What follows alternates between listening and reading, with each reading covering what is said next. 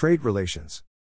Trade relations were first established between countries situated along the sea coasts and the banks of rivers.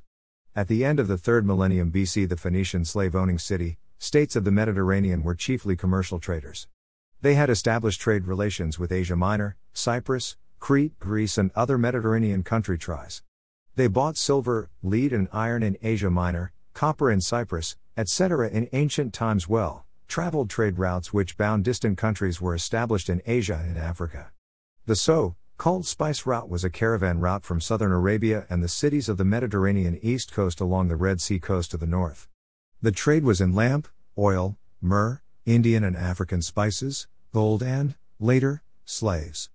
Another caravan route from southern Arabia led to Mesopotamia. Merchants ferried their goods from East Africa across the narrow Bab el-Mandeb Strait and then sent them on northward. The ancient caravan route through Central Asia connected China with Iran and the Mediterranean countries. The Chinese goods imported were metals, leather and, chiefly, silks. This route came to be known as the Silk Route. Central Asia was also a trading center of note during the Kushan Kingdom. Kushan merchants took glass and jewelry to China. Central Asia established trading ties with India, with the countries of the Mediterranean east coast, Eastern Europe and the Roman Empire.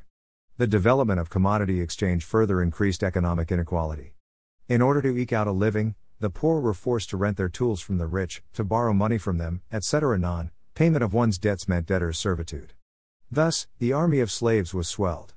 Those who lent out money, on the other hand, were becoming ever richer. They were turning into usurers, persons who consciously amassed great sums in order to lend them out at great interest.